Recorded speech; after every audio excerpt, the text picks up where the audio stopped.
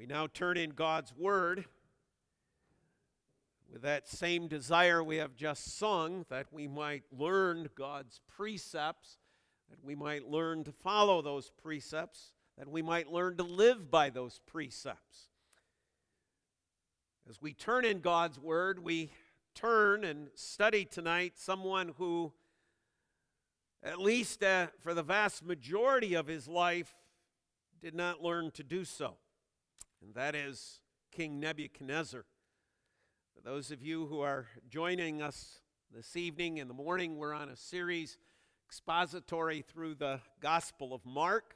In the evenings, we are going through those individuals in Scripture whose names begin with the letter N. We started at A a number of years ago. We're now up to the letter N. We've been dealing with Noah for the past several weeks. Tonight we open up God's Word as it reveals to us the man named Nebuchadnezzar. And we begin then at Daniel chapter 2. But I invite you to read your scriptures, leave your scripture open, as we'll be referring to a number of passages and reading from a number of other sections as well. Daniel chapter 2. In the second year of the reign of Nebuchadnezzar, Nebuchadnezzar had dreams. His spirit was troubled, and his sleep left him. Then the king commanded that the magicians, the enchanters, the sorcerers, and the Chaldeans be summoned to tell the king his dreams. So they came in and stood before the king.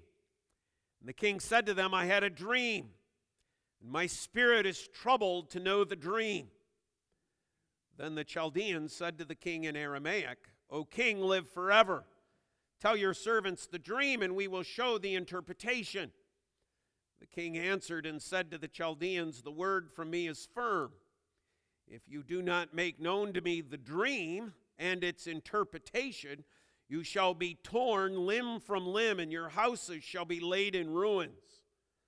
But if you show the dream and its interpretation, you shall receive from me gifts and rewards and great honor. Therefore, show me the dream and its interpretation. They answered a second time and said, let the king tell his servants the dreams, and we will show its interpretation. The king answered and said, I know with certainty that you are trying to gain time, because you see that the word from me is firm. If you do not make the dream known to me, there is but one sentence for you. You have agreed to speak lying and corrupt words before me till the times change. Therefore tell me the dream, and I shall know that you can show me its interpretations. The Chaldeans answered the king and said, there is not a man on earth who can meet the king's demands. For no great and powerful king has asked such a thing of any magician or enchanter or Chaldean. The thing that the king asks is difficult, and no one can show it to the king except the gods, whose dwelling is not with flesh. Because of this, the king was angry, very furious, and commanded that all the wise men of Babylon be destroyed. So the decree went out. The wise men were about to be killed. They sought Daniel and his companions to kill them. Then Daniel replied with prudence and discretion to Arioch, the captain of the king's guard, who had gone out to kill the wise men of Babylon. He declared to Arioch, the king's captain, why is the decree of the king so urgent? Then Arioch made the matter known to Daniel, and Daniel went in and requested the king to appoint him a time that he might show the interpretation to the king. Thus far, the reading of God's word. Let's bow in prayer. Dear Lord, we take this time to hear your word. We pray that you will be with Pastor Bob as he explains it to us. We take this story that we have heard so many times and in different ways, and that you will enlighten us, that we may know better your word, and that we may live from it. In Jesus' name, amen. And amen. So if you have the sermon outline with you, there are 3 points to our message tonight. First of all, his reign, that is Nebuchadnezzar's reign. Secondly, his dreams. And then thirdly, I believe it's on the backside, his purpose. Why is he found on the pages of Scripture?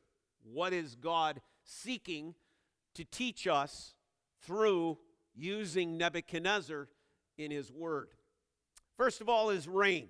And much of this I'll be very brief about and very quick. It's kind of just the facts. If you remember the old Dragnet show, that's the thing that the one officer, Jack Webb, used to say, just the facts, ma'am. He didn't want all the stuff that went behind it. He just wanted the basic information. So here goes. Nebuchadnezzar reigns from 605 BC to 562 BC. Yes, it's BC, not BCE, which some of you are now used to using. We still refer to time before Christ and Anno Domini in the year of our Lord, not by the common era, which is so prevalent in our world today. So from 605 to 562, if you remember, in the BC dating, things go backwards, okay, because we're counting down to zero, BC and the birth of Christ. So he's reigning for approximately 43 years.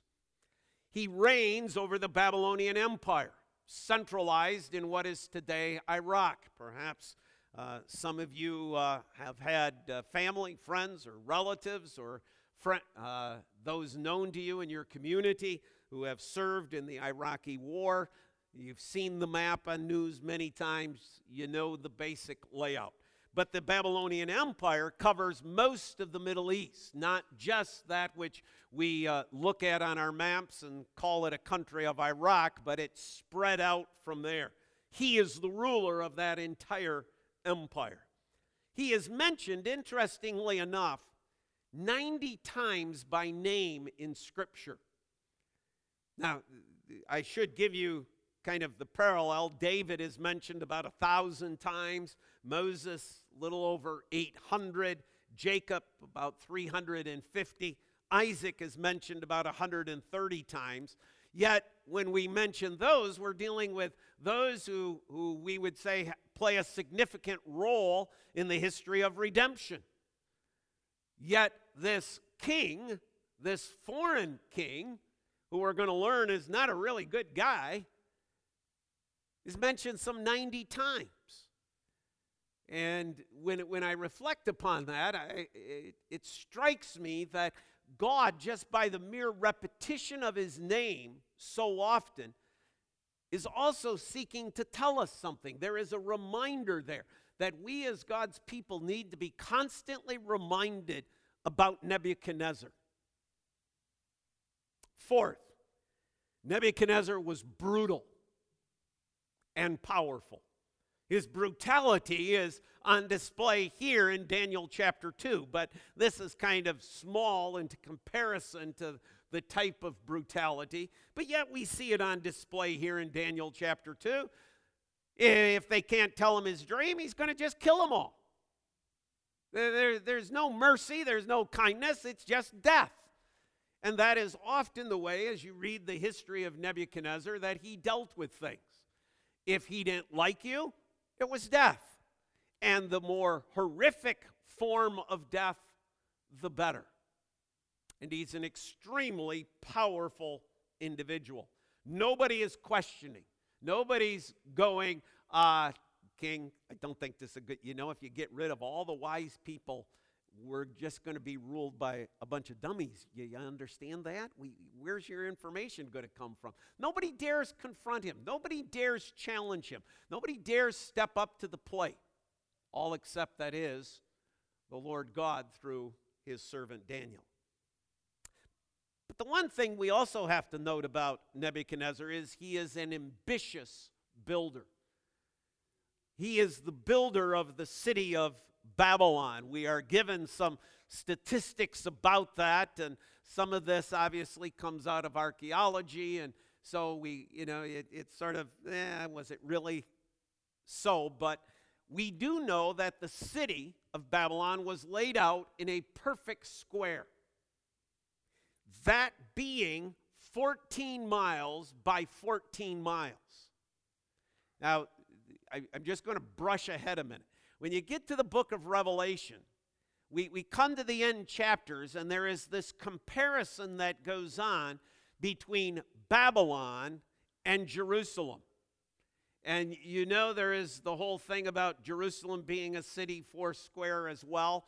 Well, there is a reason for that language in comparison to Babylon. They're not just, the Spirit isn't just pulling something up. Let me make this comparison.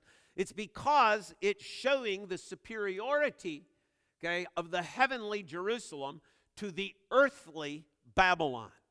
Yet, earthly Babylon was pretty impressive. A 14-mile square city is pretty large. The walls of the city of Babylon were said to be 200 feet tall and 75 feet wide. There is basically a super highway going on top of the walls. For we learn that they did indeed run chariots past one another. It was a roadway.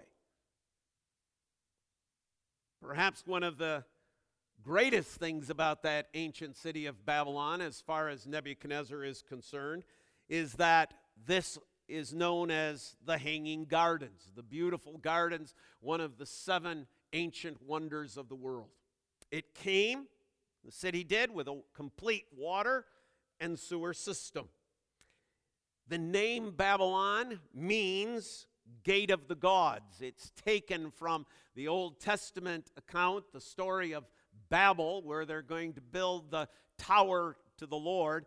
Babylon is built basically in the same area where the Tower of Babel was. That too was supposedly a gateway to the gods.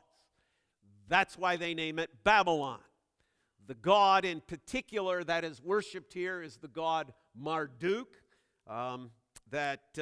obviously a pagan deity. F. He also destroys Jerusalem. He is going to be the means by which God speaks to his covenant people. The Lord has warned his people of that destruction. It is Nebuchadnezzar who is going to carry it out. If you simply make reference in your notes to Jeremiah chapter 52 and to 2 Kings chapter 25, you can read that later, that in both of those passages, it is acknowledged very clearly that Nebuchadnezzar is going to be used by the Lord for that purpose. But the other thing is, he also carries away captives. So if you take your scriptures again and go back to Daniel chapter 1, in that first chapter, right away at the beginning, we read of how Daniel and others are taken. In the 3rd year of the reign of Jehoiakim, the king of Judah, Nebuchadnezzar, king of Babylon, came to Jerusalem, besieged it. And the Lord gave Jehoiakim, the king of Judah, into his hand with some of the vessels of the house of God, and he brought them to the land of Shinar, to the house of his God, and placed the vessels in the treasury of his God. Then the king commanded Ashpenaz, his chief eunuch, to bring some of the people of Israel, both of the royal family and of nobility, youths without blemish, of good appearance and skillful in all wisdom, endowed with knowledge, understanding, learning, competent to stand in the king's palace, and to teach them the literature and language of the Chaldeans. And that's, of course, as you read on, where we meet Daniel and his 3 friends. So there is a first time that Nebuchadnezzar comes when Jehoiakim is king, takes away the leading people. Then Nebuchadnezzar comes back again during the reign of Zedekiah, destroys Jerusalem, and burns the temple as well. That is his reign in a nutshell. But that which Daniel centers on, as far as Nebuchadnezzar is concerned, that which the Spirit leads Daniel to give to us, is this whole dream stuff. It's going to happen twice. In this first dream, this is the way, I hope you caught what happened here. Nebuchadnezzar is not dumb. Okay?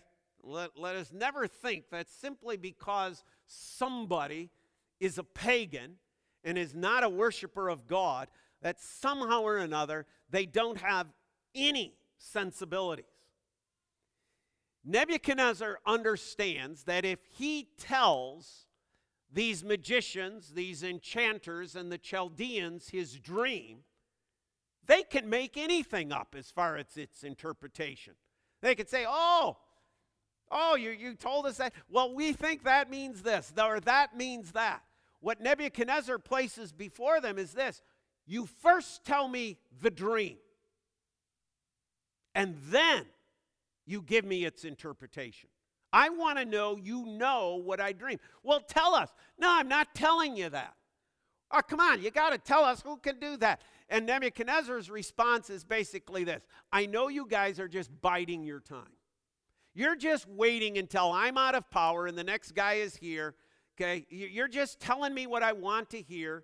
You're just kissing up to me. That's all you're doing, okay? I'm tired of it. I'm sick of it. Tell me my dream. Well, that can't be done. Okay, then you die. It's as simple as that. So the execution sentence has gone out.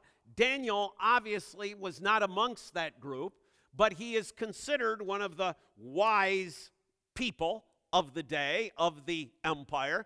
The sentence comes to him and to his friends that they too are going to die. Daniel asks for an audience. Okay, now let's pick it up again. Daniel chapter 2.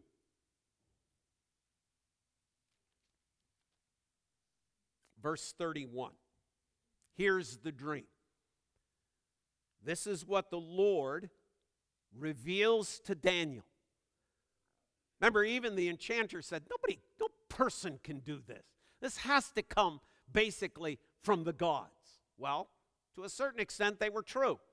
Okay? But it's not the gods. It is God, the Lord God, the one true God, gives to Daniel the dream. Daniel, now standing before Nebuchadnezzar, tells him what his dream was. Verse 31, you saw, O king, and behold, a great image.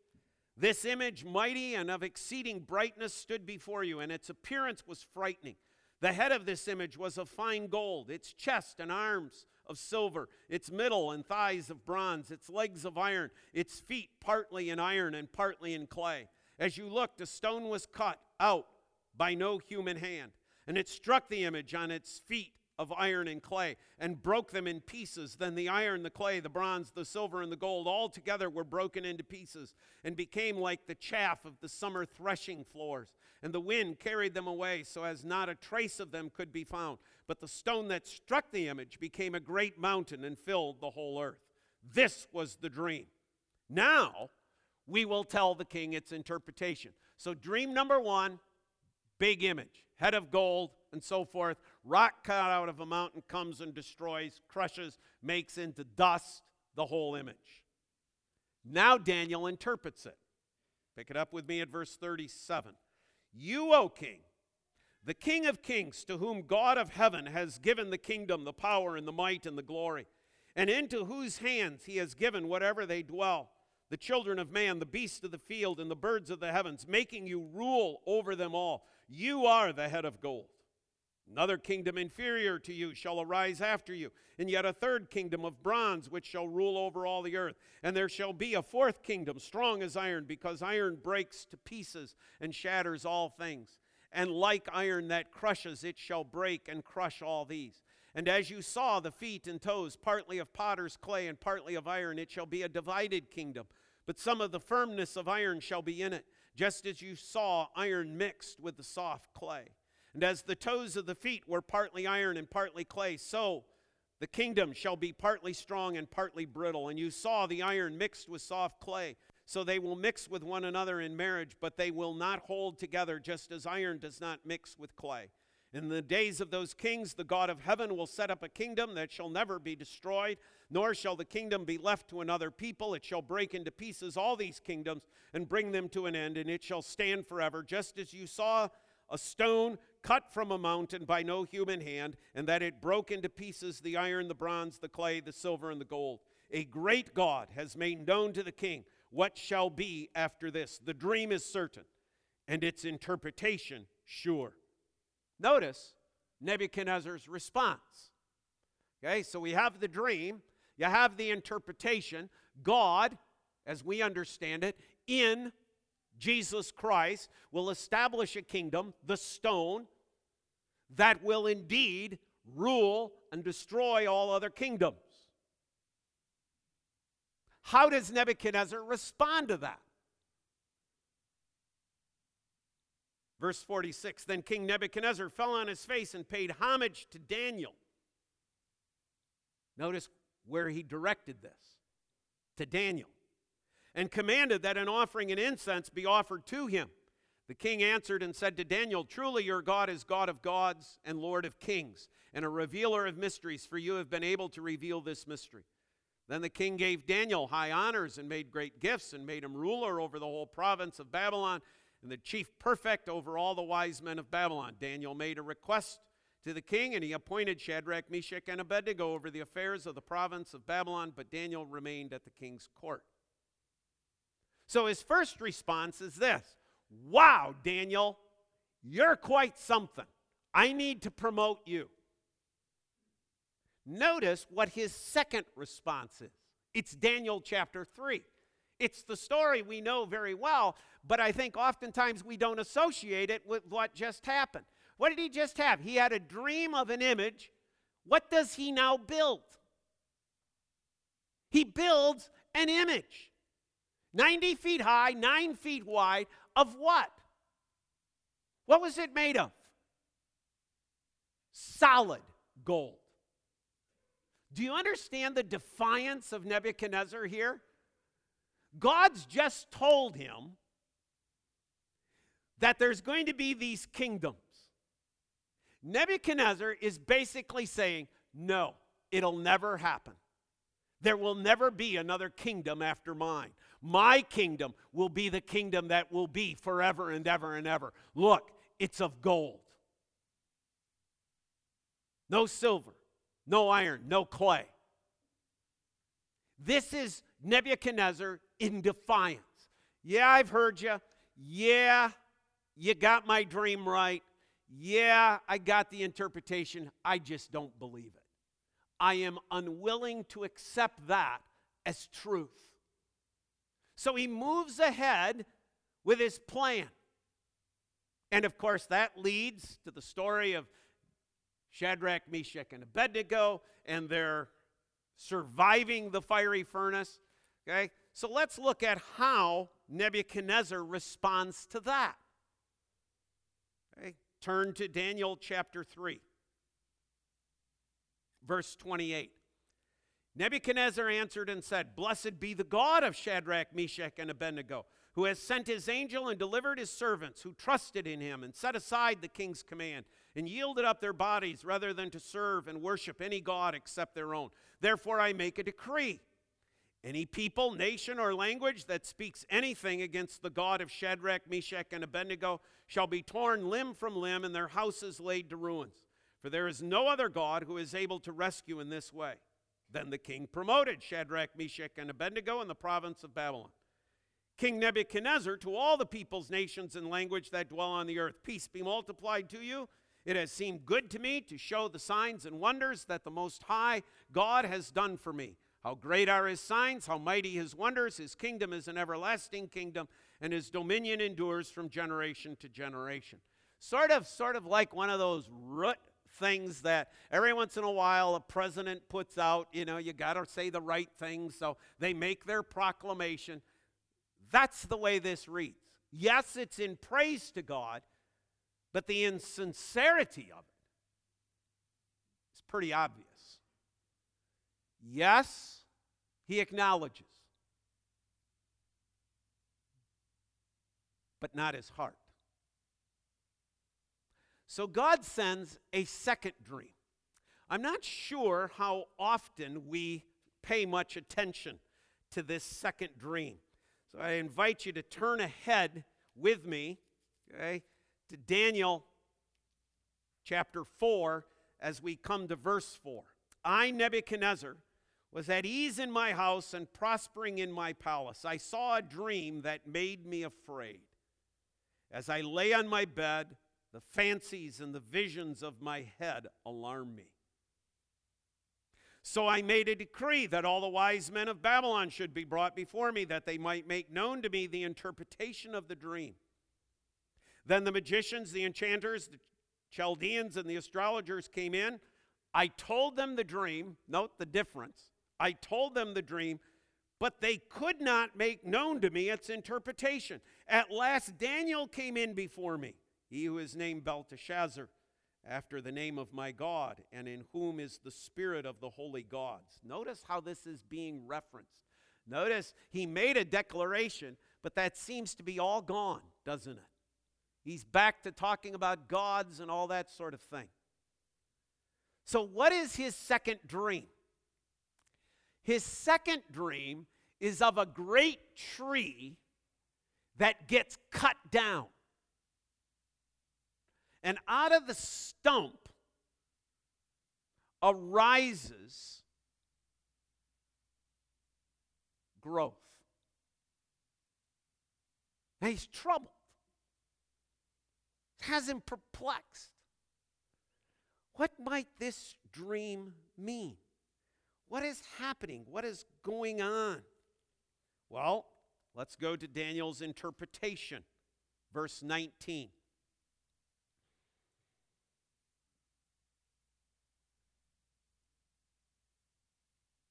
Then Daniel, whose name was Belteshazzar, was dismayed for a while, and his thoughts alarmed him. The king answered and said, Belteshazzar, let not the dream or its interpretation alarm you. Belteshazzar answered and said, my lord, may the dream be for those who hate you, and its interpretation for your enemies. The tree you saw, which grew and became strong, so that its top reached to heaven, and it was visible to the end of the world, whose leaves were beautiful, and its fruit abundant, and in which was food for all, under which beasts of the field found shade, and in whose branches the birds of the heavens lived. It is you, O king, who have grown and become strong. Your greatness has grown and reaches heaven, and your dominion to the ends of the earth. And because the king saw a watcher, a holy one, coming down from heaven, and saying, chop down the tree and destroy it, but leave the stump of its roots in the earth, bound with a band of iron and bronze in the tender grass of the field, and let him be wet with the dew of heaven, and let his portion be with the beasts of the field, till 7 periods of time pass over him. This is the interpretation, O king. It is a decree of the Most High, which has come upon my lord the king, that you shall be driven from among men, and that your dwelling shall be with the beasts of the field. You shall be made to eat grass like an ox, and you shall be wet with the dew of heaven. And on it goes. With a warning, king, break off your sins. Break it off. Stop it. You need to turn. You need to repent. You need to humble yourself before the Lord. Verse 27. So how does Nebuchadnezzar respond? You've just been given this warning. It's a little clearer. The rock one, he could perhaps reason, this is going to be generations. It sounds like this will be a long ways. I'm going to have a nice kingdom, whatever. What? My reign's going to come to an end? How does he respond?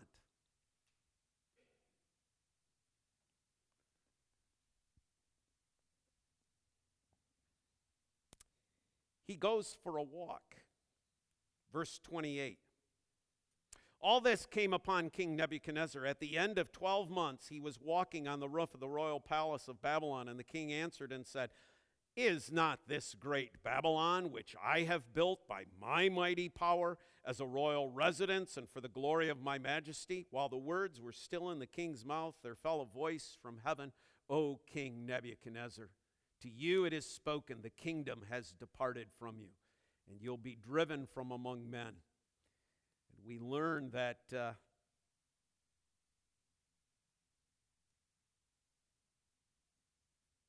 he eats grass. His hair grew as long as eagle feathers, and his nails were like birds' claws. Verse 33. How does he respond? I am Nebuchadnezzar the Great.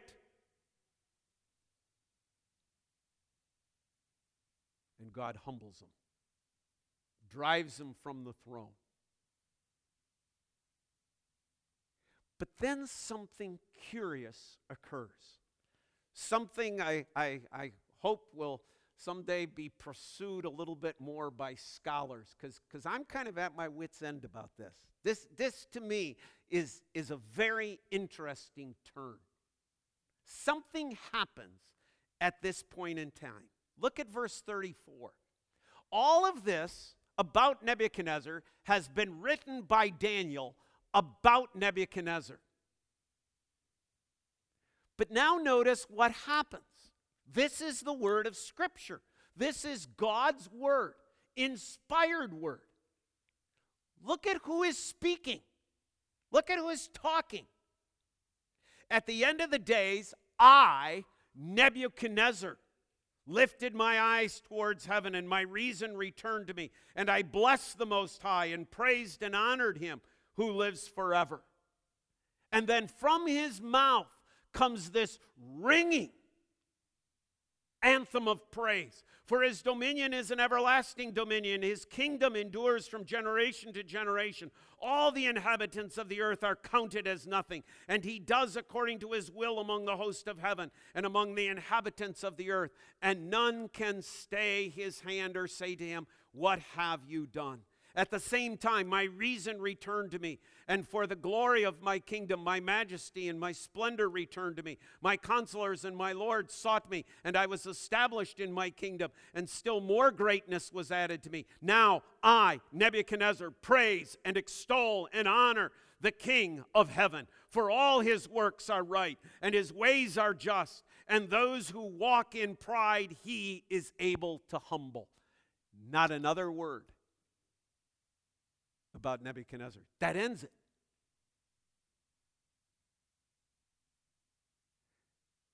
It leaves us with a very interesting point, doesn't it?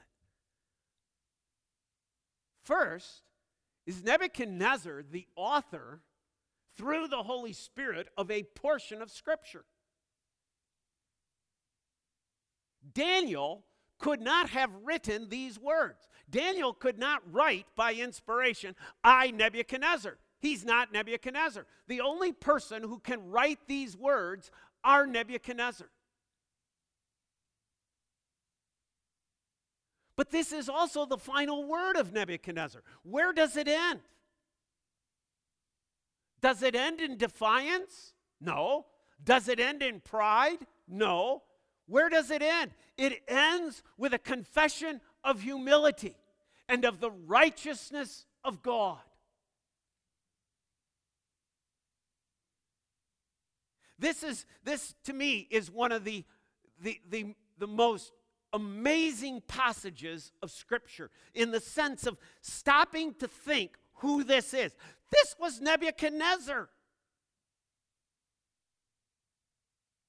And of all that we've said, and of the warnings not heeded, I've done all this in defiance of the dream that was just interpreted to him.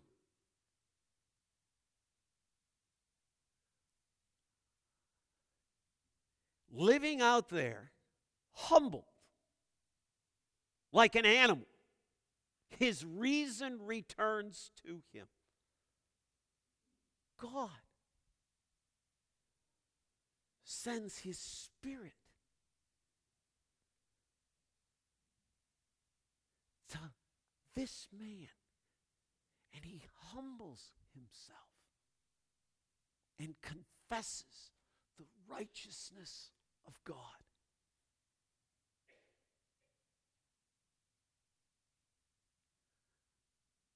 I cannot make a proclamation about Nebuchadnezzar's eternal soul. But my friends, I would not be shocked if on the day I enter glory, Nebuchadnezzar is there.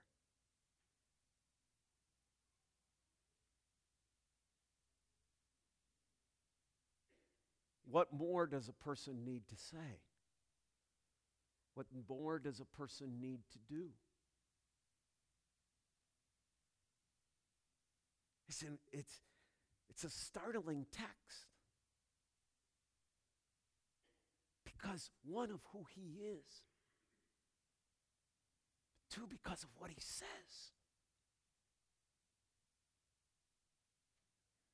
That God's work in this man's heart brought about this confession, this statement of faith.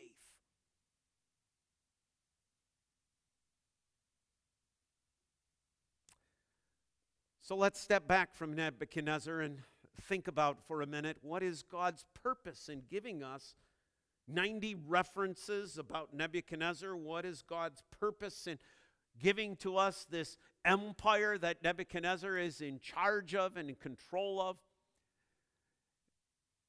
Well, I think the first part is pretty obvious, is it not? He's used to demonstrate the sovereignty of God. Who is the one who is in control? Who do we keep coming back to here in the book of Daniel? Who's the one? It's God. God is the one who gave Daniel the wisdom. God is the one who brings up a kingdom that destroys all earthly kingdoms.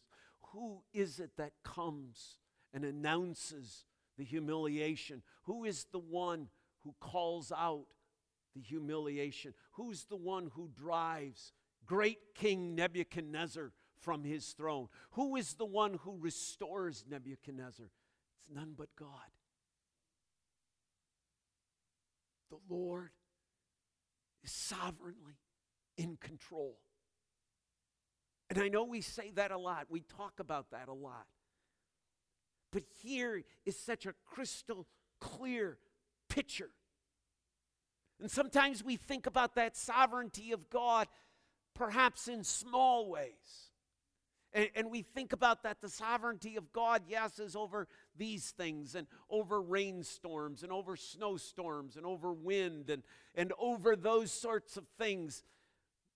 Yeah, we know and we confess, yes, he's the sovereign as well over nations and so on, but there's a part of us sometimes that, yeah, I'm not so sure.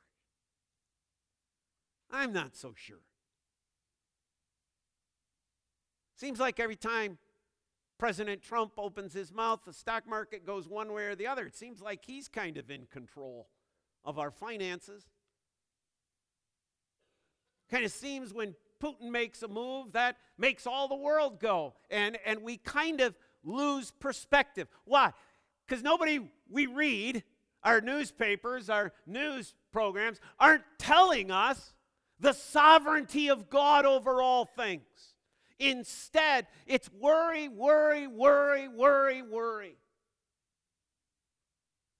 Rather than to know that all things are in the hands of a sovereign God. We may not know answers. We may not know tomorrow. We may not know the answers to some of our own life struggles. But God is sovereign still. He rules over the affairs of man. Daniel chapter 2, verse 21. I'll start at 20. Daniel answered and said, "Blessed be the name of God forever and ever, to whom belong wisdom and might. He changes times and seasons. He removes kings and sets up kings. He gives wisdom to the wise and knowledge to those who have understanding. He reveals deep and hidden things. He knows what is in the darkness, and the light dwells with him." The sovereignty of God over all things. It doesn't take away our human responsibilities of the decisions. It's not like we go, "Oh, God's sovereign, it'll happen, it'll happen." It does not take away our responsibility for our sins that we commit. But it does remove our constant worry and anxiety. about life. God is sovereign. God is the one who directs. God is the one orchestrating history. By the time we get to the book of Revelation, we read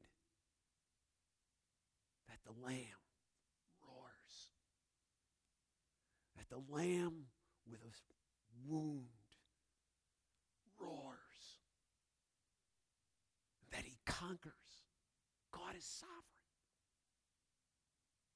Live life every day understanding the sovereignty of God. Secondly, Nebuchadnezzar is used to demonstrate the judgment of God. God uses Nebuchadnezzar, an evil, wicked king, to punish his own people, to discipline Judah, to discipline his covenant people. God uses this self-absorbed king, a worshiper of a god named Marduk, who exalts himself, who is horrifically brutal. God uses him. He says, I want you to be the means by which my people are disciplined.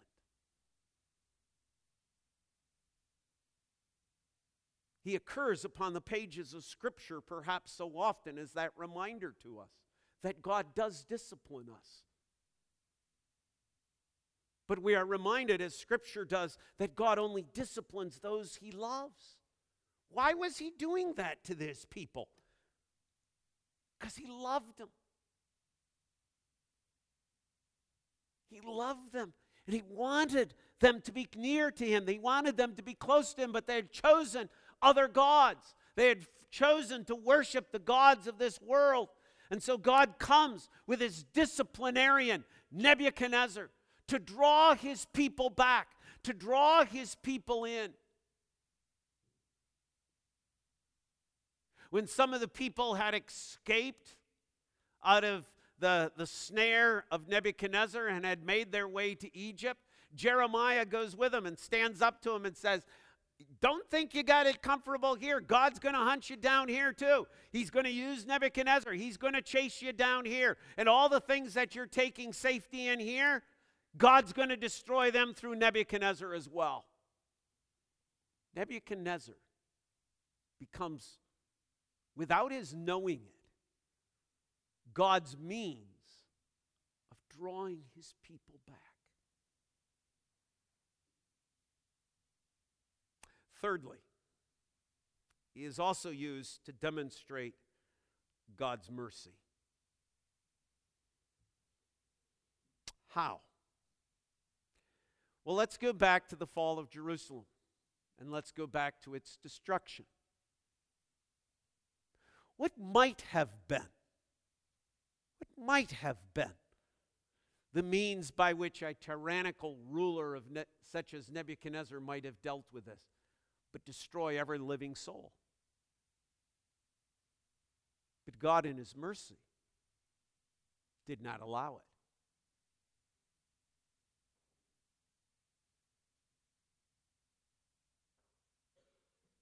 God's people, a remnant, are spared. God's faithfulness to the promise that he has made that he will bring forth the Lion of the tribe of Judah will be kept. God is merciful. God is merciful in the fact that we see that these evil enchanters are spared by the intervening of Daniel. It is because Daniel steps forward that we read the next time around when he has the next dream, who shows up? Same people who were there at the first one. Why didn't they get killed? Because God is a God of mercy. through Daniel stepping forward. Daniel could have said, let them all die. But he doesn't. But even think, my friends, of the mercy that God showed to Nebuchadnezzar. From the time of the dream, the second dream, till the time that Nebuchadnezzar stands upon that wall and declares, this is mine, and the judgment of God falls upon him. How much time went by? 12 months. What a patient and long-suffering God. It isn't Nebuchadnezzar has the dream, the next day, boom, gives him 12 months. And even when he's out there as the wild animal, think of the mercy of God. Did Nebuchadnezzar bring about his own reason? No. That was the gift of God. Remember the dream?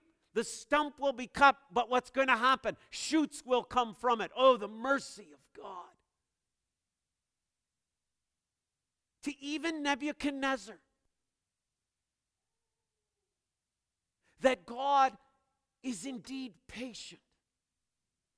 What does the scripture say? That God desires that no one be destroyed.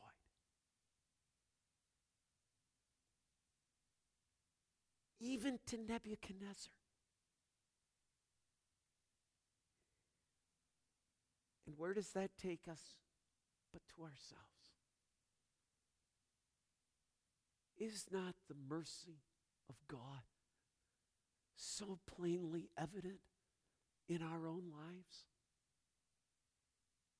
How many times have you sinned against God in your life?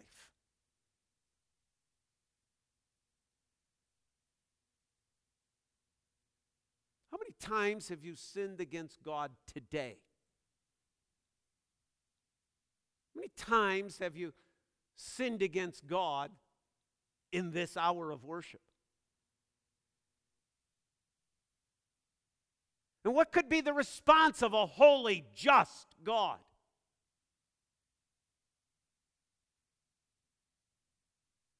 We could be destroyed in a moment and in an instant. But God is merciful.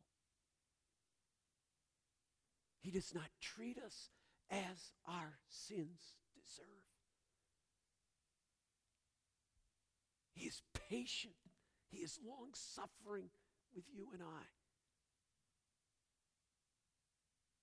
He has compassion upon us. He loves us as he loves his own son.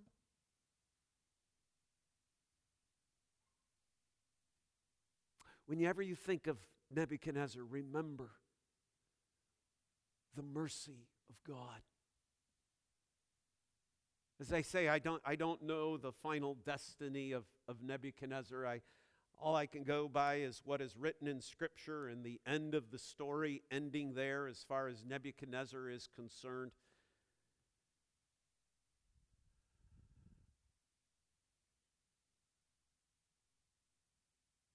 But I pray you know the end of your story. I pray I know the end of my story. That it doesn't just end with repentance and confession of Christ. See, some of you are already there with me. You see what's missing in the story of Nebuchadnezzar at this point? What happened? How did he live out the rest of his days? Was there fruit, evidence from this? Did this change his life? Did this change his reign? Did this change the type of king he was? We don't know. It's left there.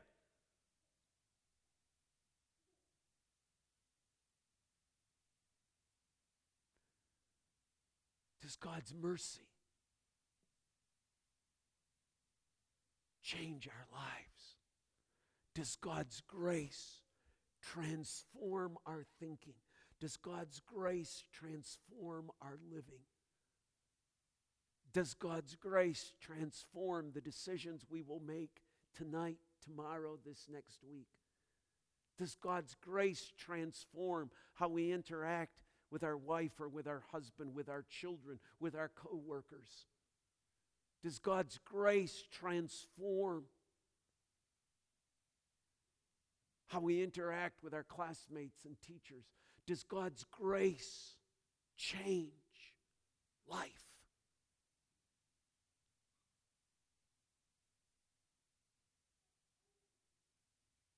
Let's pray. Father, as the Apostle Paul stated in the book of Romans, may we be transformed by your grace, seeking to live lives that are according to your truth, to your word. Father, we have to confess that so often we too, even sitting here in church, have heard your word. We've preached your word. We've read your word. We've studied your word. And yet, Father, we so often find ourselves going against that word. And so we pray again, even as the psalmist prayed. Teach us, O Lord, your word of truth. Give us an understanding heart that we may have transformed lives by your grace.